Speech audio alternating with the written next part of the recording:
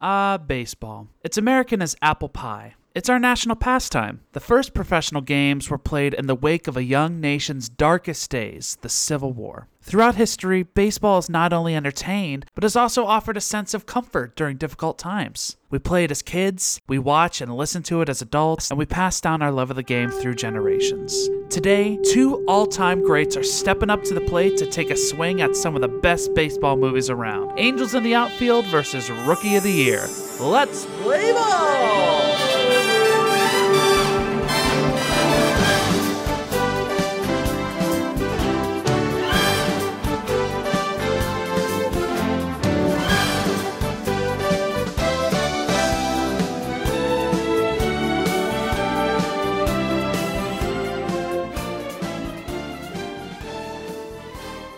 Welcome to Fantasmic, everyone, the happiest podcast on earth. My name is Mitchell Dupree, and I'm joined today by Brandon Sharp. Say hi, Brandon. How you guys doing?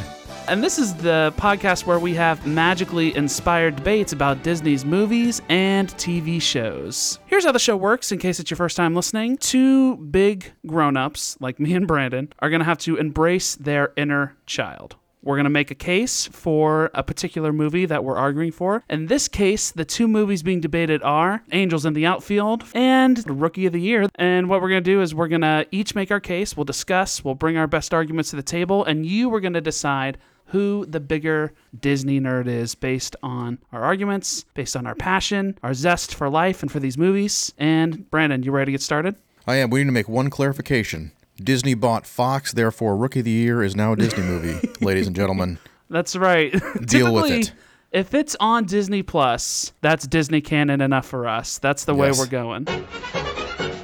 All right, in that case, ding, ding, ding, let's get started with our first question of the day, which is, which movie has the deeper bench when it comes to supporting players, Rookie of the Year or Angels in the Outfield? Brandon, you want to get us started with Rookie in the Year? All right, so let's start with Gary Busey. I mean, come at me. I will. There is not a person alive who would have played a better Chet Steadman. Albert Hall, from a couple classic movies, Apocalypse Now and Malcolm X. He did some great TV work. He plays the manager.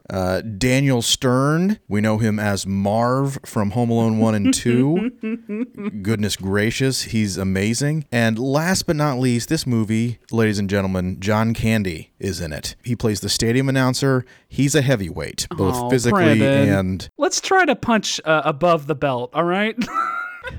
He is a heavyweight in every sense of the word. So those are my four big heavyweights in the. Here's my this promise. movie. I promise not to make fun of a comedic legend who's passed and gone from us. Rest in peace, John Candy.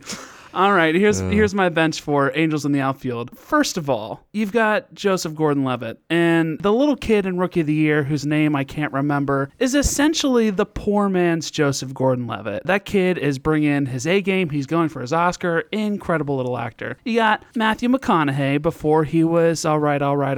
He was spectacular in this movie. You got Christopher Lloyd, who's kind of creepy and mystical, but that's the way I imagine angels, so I'm into it. Adrian Brody, Taylor Negron, Tony Danza, Danny Glover. All sorts of amazing actors in this movie, and a cute little kid named JP who makes me cry every time he's on screen. I really don't know what more you can ask. It's stacked with a deep bench. At least 9 memorable actors as opposed to Brandon's movie, which, we were scraping the barrel to get 3 or 4 names, just saying. All right. Let's Here's play the deal. ball. We ready to fight? We ready to go? Before we start, I just want to say, Hammerling for Mitchell, go back to Cincinnati, Brandon. All right, now we can fight.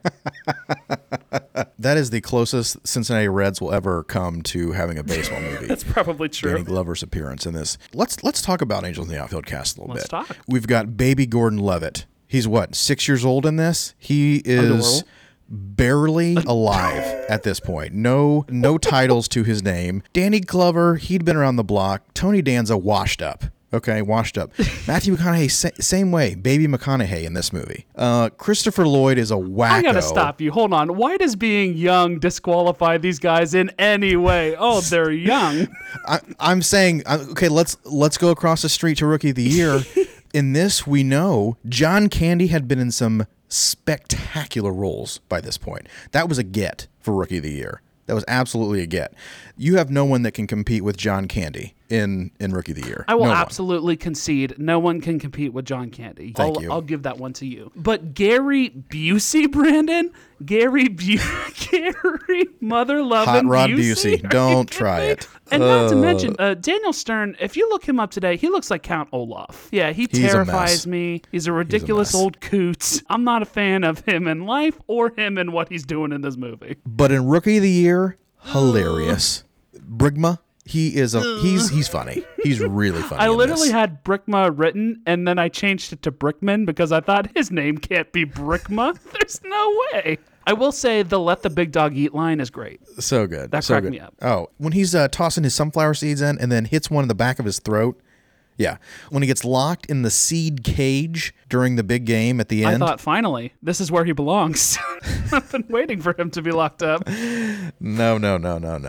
He's got the sideburns of a washed-up Elvis impersonator. I don't trust him. He does that. Little icing on the cake. I was just like waiting to find out he had like shock treatment in the 60s. He unsettled me. And when he's wearing that blue tux, I'm like, Oh my gosh. why would anyone trust him to chaperone children? You know what's funny is I think they do imply brain damage because he's like, I beamed him in the minors. The coach was like, I beamed him in the minors, and he's been following me around hilarious. ever since.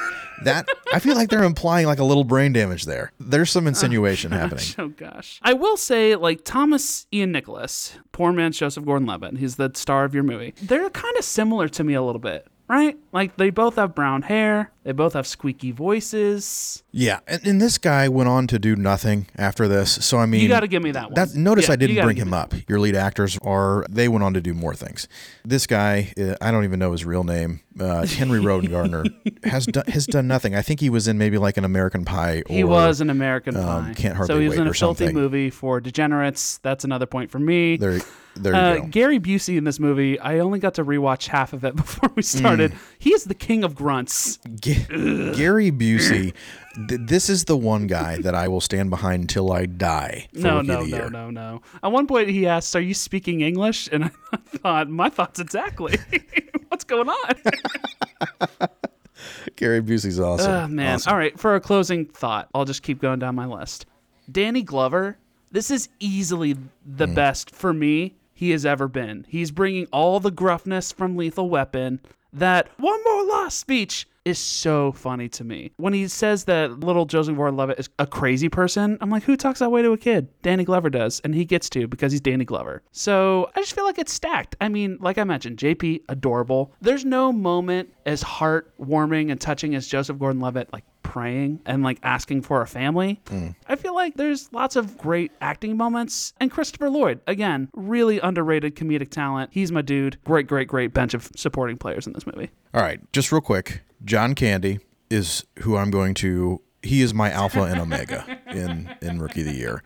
He is who I'm hanging my hat on. He was an absolute get for this movie, and if you stack both casts up next to each other, he's the biggest name. He was a huge get for this, so I think that in turn gives me the win here. All right. That was a good one. I appreciated that. Nice little debate between me and Brandon there. Now it's up to you listening at home. Who did you think brought the heat? Brought the, what's he said, the stinky cheese? Hot melted cheddar? So you have to let us know with your votes. But in the meantime, on to question 2. Ding, ding, ding. Which for this round is... Pitcher's Got a Big Butt is an iconic trash-talking scene. What's the best insult from a Disney movie? And should I start this time since you started last time, or do you want to just keep... Absolutely. Take it away. All right, here we go. My pick is an iconic Disney line. You all know it. You all love it. You're a sad, strange little man. From Buzz Lightyear to Woody the Cowboy. It is an absolutely devastating burn. First of all, let's break it down into 3 parts. Sad. Woody is sad. It's true. He is sad. He's being replaced. He's lost relevance. Strange? Yeah, he's strange. He's a cowboy in a space-age world. Little? Woody can't compete with Buzz. He's half the man Buzz is. Buzz has lasers on his arms. He can salsa dance. Buzz can surf on a Hot Wheel. How could Woody compete with that? You can't. He's just a sad, strange little man. And that's my favorite Disney insult. All right, so my favorite Disney insult, remember, Fox movies are now Disney movies, people. So I'm going to go with The Sandlot, and I need a little disclaimer. I'd condemn the degradation of girls in this movie. I am a father of daughters, and I used to be a softball coach. But let me tell you, every boy in America, when they heard you play ball like a girl, that was a knife to the heart. Everyone felt that. That was, in this era, the pinnacle of sports-related burns. All right. My insult isn't built on the bedrock of Just go at it. sexism. My insult is devastating to everyone. not just boys insecure about their boyhood. So we want to just wrap this up in a little bow and give it to me now? Okay, so here's the deal. I think this would definitely be a problem area. Then, now, always, but boys on the baseball field, I heard this no less than 100 times growing up. Not aimed at myself, of course, because I had a rocket arm in Little League, but this, if this was ever said to someone, it plays the same way it plays in Sandlot. It just takes your legs out from under you. Like, it is the king of insults in Little League baseball with all your friends around. I will give you, when I used to play baseball as a kid, one of our coaches would always say, "Bring it in, ladies." And I was like, oh, boy, I better run faster. That was really mean, Coach. I felt that. Yeah. You just said that? I felt it. I felt it hard. But guess what? I'm not 9 years old anymore. I'm an adult. It's true. If someone It's true. came up to me and said, "You are a sad little man," I would think about that for weeks after. How dare you call me a little man? I think if I was an adult and someone said, "You're a sad little man," yes. I think as a kid, though, and I think we've got to take this back to kids. This is all about being a kid. These are kid movies. We're talking about kid stuff. Like sexism. There was nothing worse. There was nothing worse than being told you threw like a girl on the baseball diamond. Unless you were a girl. It was a death sentence. It was a death sentence. Now, like I said, I went on to coach softball.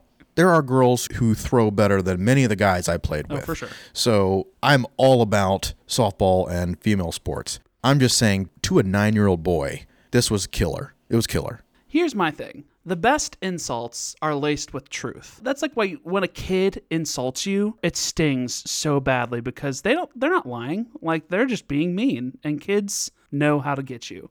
When Buzz says Woody is, a sad, strange little man, I'm like, yeah, in the first Toy Story, Woody actually is a sad, strange little man. He's like a little Machiavelli trying to control all the other toys, and he needs to be called on it. So I feel like in the context of the movie, Buzz is laying down an absolute pile driver on Woody because Woody has been behaving like a monster and needed to be called on it.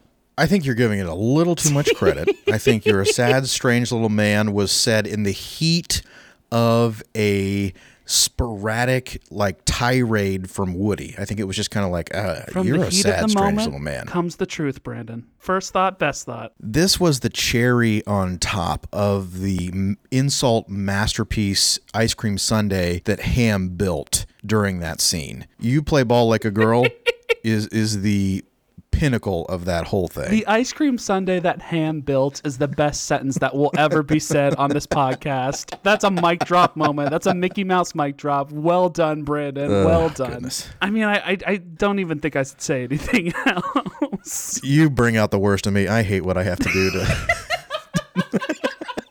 The things I have to say. Goodness. That was good. That was good. All right, question 3. We call this segment Armchair Imagineer. And here's our question. It seems far-fetched that God will help some sports teams cheat as long as there isn't a championship game going on. Couldn't these angels be put to better use, ending world hunger? So here's what we're going to do for this question. We're each going to pitch a new movie featuring angels helping people fix their problems, just like in Angels of the Outfield. The title of our new movie must be called Angels in the Blank, and feature arbitrary rules for when and where the angels can get involved in human affairs. Brandon, I started last time. You pitch yours first. Angels in the Blank. Let us have it. So my movie is called Angels in the Wild, and I would like you to think of this as the heavenly chapter of PETA.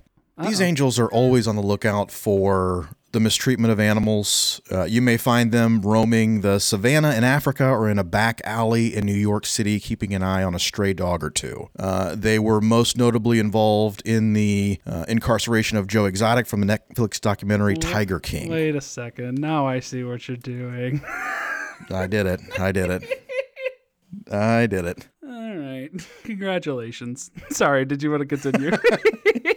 No, that is my opening. Did you pick this just so you could tie in At One Point in the Arms of the Angels by Sarah McLachlan? Believe it or not. Tell the truth and shame the devil. No, that would be a, as I like to say, a cherry on top. A cherry on top of the sundae built by Ham. All right, it's going to be tough to compete with this. Mine's is similar in title, but could not be more different in what it's going to do. Close your eyes, everyone. Let's take a journey back to the early 90s when dinosaurs roamed the earth. That's right. This movie is Angels in the Lost World. The Lost World, folks, is one of my favorite sequels to any movies ever.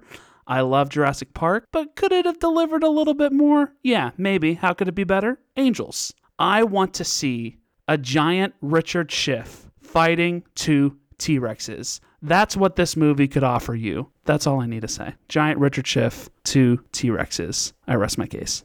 So it's funny you say that because the first thing that came to my mind was poor Richard Schiff. I mean, goodness gracious, poor Richard Not Schiff in this movie. could have used a little angelic assistance. God's going to save him. That's right. I want him to get built up to like a giant poor guy. Ant-Man and push those T-Rexes off the cliff. And tell me you don't want to see that. America wants to see that. That sounds amusing, but I think the point here, the angels need to be doing good. And what better way to spend their divine capital than helping some animals that need a little help, need a little assistance. Hold on a second. You said helping Joe Exotic, and there's nothing good about that, all right? Let's say what we're saying here, okay? Let's say what we're saying. All right, I was just playing to my playing to your base. Yeah, I was just playing to my quarantined crowd right here, but I think the main thing to focus on is what their role would be, not necessarily Joe Exotic. Don't focus on that. Isn't PETA the organization that puts up billboards of like carcasses and like half-naked Paris Hilton with like chickens and stuff? They have some very provocative ads. Absolutely. These are the people that God is going to lend his divine assistance to in a crusade? I don't think we so. need to, again, I think we're getting hung up on the minutia here. We need to focus on the big picture. Big picture. What are they trying to do? They are trying to help animals. I don't know. Greenpeace, would that be better? Yeah, maybe. Honestly, PETA's interchangeable here. I could take or leave PETA. I love it. Where my movie is the opposite. It is about destroying animals that God wanted to be destroyed. This is a holy mission. If you think of that first movie where it's like man's gone too far, that makes perfect sense. Lost World, it's time for the angels to come in and fix it and restore paradise on earth by killing T-Rexes.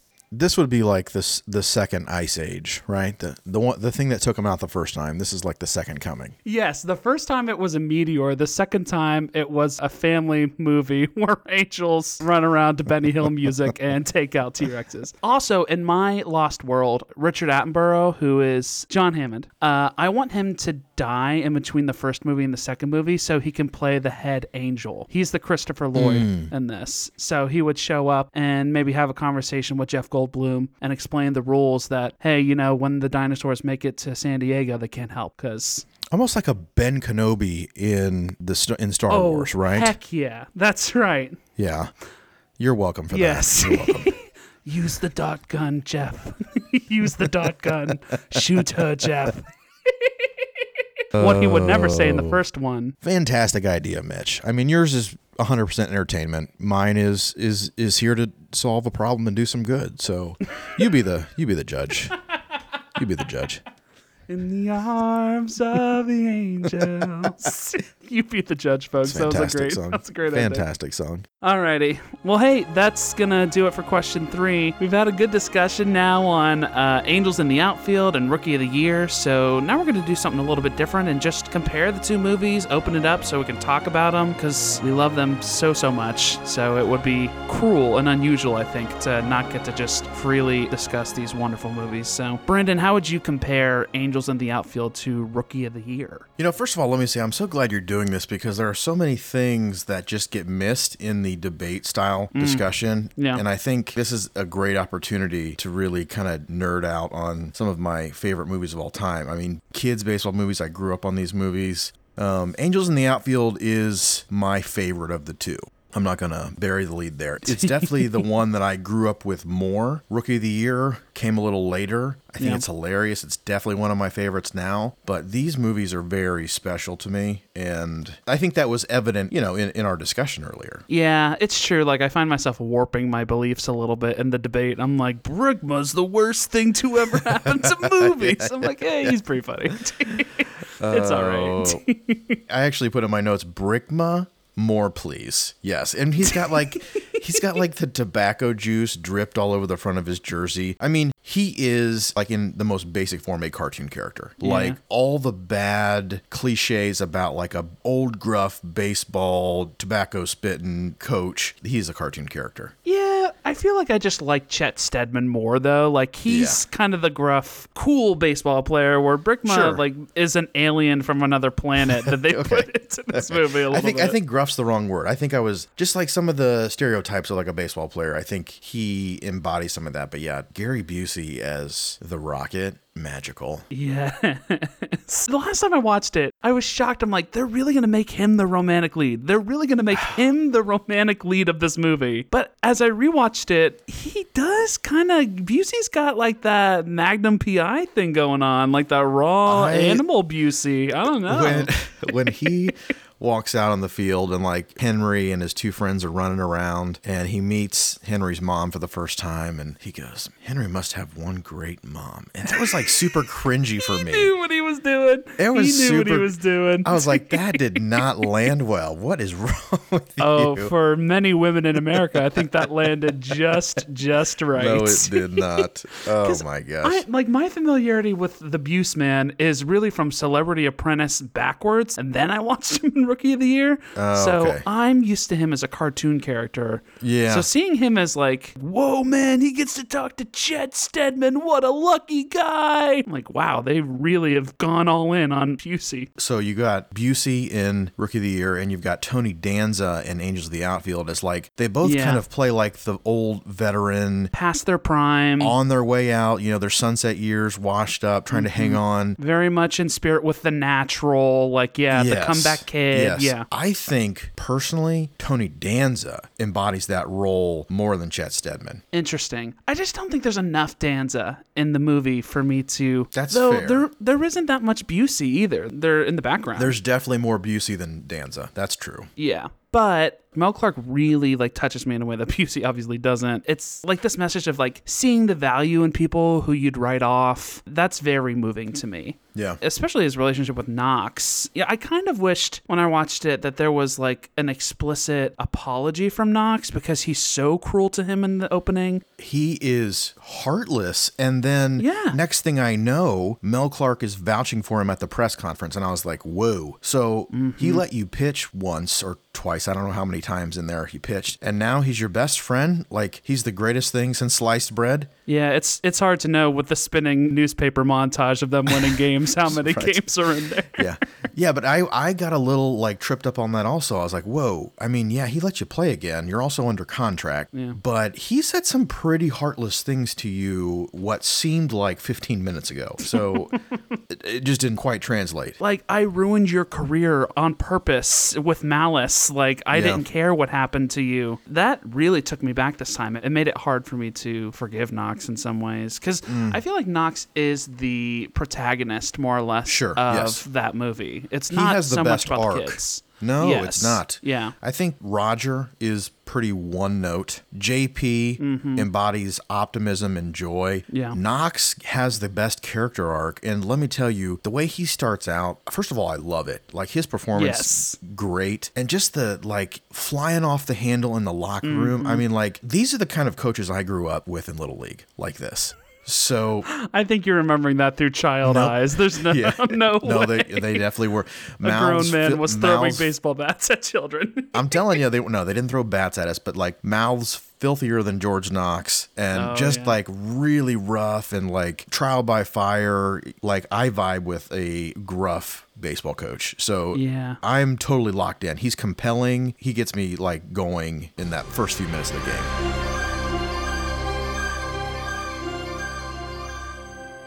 Good night when he says, maybe you shouldn't swear so much. Danny Glover's face. Just watch it. It's priceless. The slow pan on it. And then the guy goes, oh, that eliminates all speech for most of the team. That's a classic kid movie zinger that went over my head. Oh, for sure. He kind of says it fast and mumbles a little bit. Yeah. Yeah, only like past handful of years did I actually know what he was saying there. Yeah, and I like his arc too because, granted, his career has never been worse. He's got a team that's rough, but he still is risking things. Like, I was really struck by at the end of the movie when the owner's like, I'm going to ruin your career if you continue on this path. Yeah. So for him to make the choices he makes, substituting his worst hitter for his best hitter in the middle of a game, that's a leap of faith that I think is compelling to see. That's a cool message. That's really like the central message of that movie over and over again. I love when he's working it out in his head. Like, what's the worst thing that could happen? Fall out of last place? Yeah, that's right. Yeah. I think like it is important. He was a star player in Cincinnati in the early to mid 70s, which that's when they were a powerhouse team. You know, he coached in Cincinnati, had a fantastic coaching career. He was a quality baseball player and he was a quality coach. And somewhere along the lines, he lost his way. We don't know why he left Cincinnati. We don't know why he got fired or however he left. Was it on good terms or not? But we don't know the circumstances of why he's in Anaheim now, but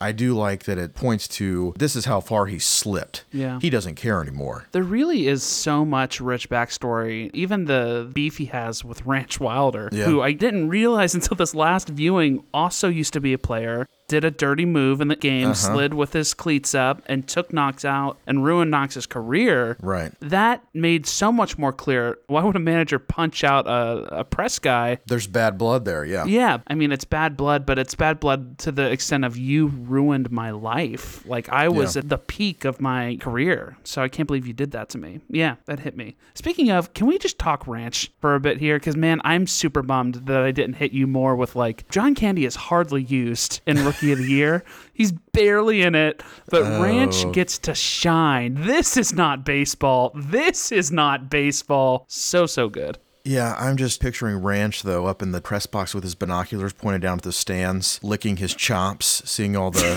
female fans jumping around. It's just a little icky for me. Yeah, that's true. I forgot about that. I think John Candy carries, like, a good amount of heft. He has no, like, depth to the character, though. There you go with that language again. Yeah, I know. It just rolls out. I think he's just pure comedy relief, and Ranch, there is more of a full, fleshed out character there. Yeah. So Ranch is a villain to me. For sure. You know, he doesn't want them to win. He clearly doesn't want them to win. Mel Clark pitches a miraculous pitch, and the first thing commit that to memory, Wally. It's never going to happen again. I'm like, come on, man. Have fun. Everyone's so happy. How'd old Noodle Arm pull that off is what he says right away. Yes, he does. Are the Angels on a winning streak, or were those last few games nothing more than a few blips on the screen of a terminally ill patient? Oh, you see the color announcer next to him, like, smile and shake his head, like, where does he come up with this stuff?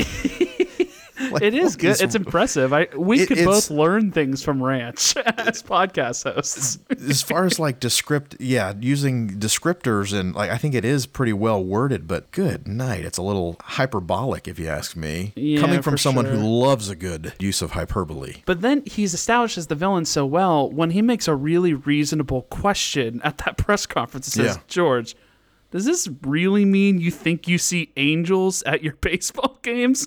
No one do like wants that. to acknowledge how legitimate that question is. I do like it is a basic question. He wasn't playing dirty. It was the most basic question.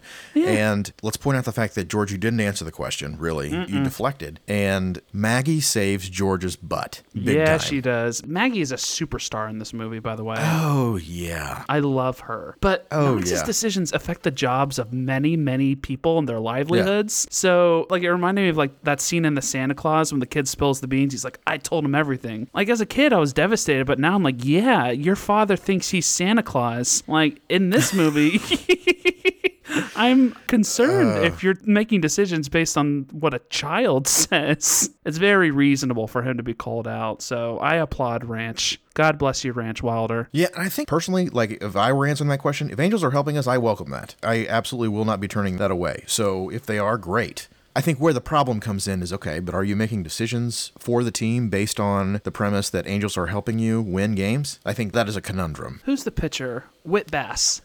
He's so good. Think about Whit Bass. Another cartoon character. He's benched for the entire season because a little boy thinks he's seeing angels. You know, he thinks he sees Chris Lloyd in his Diet Pepsi. So I love Whit Bass. I'm not convinced he can read. Like, that guy is a lewd. Oh, my gosh. And this movie has great light moments, but I was actually taking, like, some time to focus on some of the things that it deals with. And, like, for a kid's movie, deals with death. The boy's mother died. It deals with abandonment. You know, his father does not want him or can't care for him. It deals with, you know, foster system and being put in, like, the system. And it also deals a lot with, like, faith, belief systems, trust, you know, and are you able to ever trust again? And what, you know, the things you put your faith in. I think, like, Rookie of the Year is a great movie. I love it. And it deals with, like, you know, some divorce, stepdads. I don't want to take away from any of that. But, like, the main thing with Rookie of the Year is, you know, my life's so hard because I'm a kid playing professional baseball and I just want to do kid stuff. And it feels a bit ridiculous. Yeah. What's the chubby friend's name? Remind me. Is it George or George? Yeah, the kid who screams every line. I kind of like George, though. I like him too, but that scene where he's like, where's Henry? Why isn't he helping us with the boat? I'm like, he's playing professional baseball, you jerk. You can't be happy for your friend. I just think, like, if a kid were to make a professional baseball team, I'd be like, hey, let's not act like your life's so hard, because that's pretty great. Yeah, you know, I don't know. There was even a moment, like, I think that Jack is stealing from them, but the mom is, like, you know, cooking the books at the end of the movie, and that struck me as odd. I'm like, your son is a professional baseball player right now. Don't you have a surplus of income? I don't know. Yeah. Not that it matters. This stuff doesn't matter. It's a movie where a guy beans it from the bleachers to home plate, and the ball never goes down, so whatever. Oh, that's a great... I love the guy. Oh, I can't remember what he says, but it was the guy who threw the ball, and he didn't even make it out of the stands. Like, the older bozo behind him. You trying to show me up, kid? Yeah. Something like that. So good. Well, you couldn't even get him back on the field. Anyone could have shown you up. let's be reasonable here. My man. Oh, goodness. Yeah, two good movies. All right, well, that's going to do it for our episode on Angels in the Outfield versus Rookie of the Year. Thanks for listening. And now you get to decide who wins the big game. If you want to vote on who had the better arguments, join us in The Real Lounge. That's our private Facebook group for the super fans. But you can also check us out on our main Facebook page or our website at Real Boys Podcasts. That's Real, R-E-E-L, Boys Podcasts. And don't forget to leave a rating and review. And if you're a big Disney fan, let us know what you thought of the episode. What movies and TV shows do you want to hear us talk about in the future? And in closing, always remember, you've got a friend in me. See you real soon.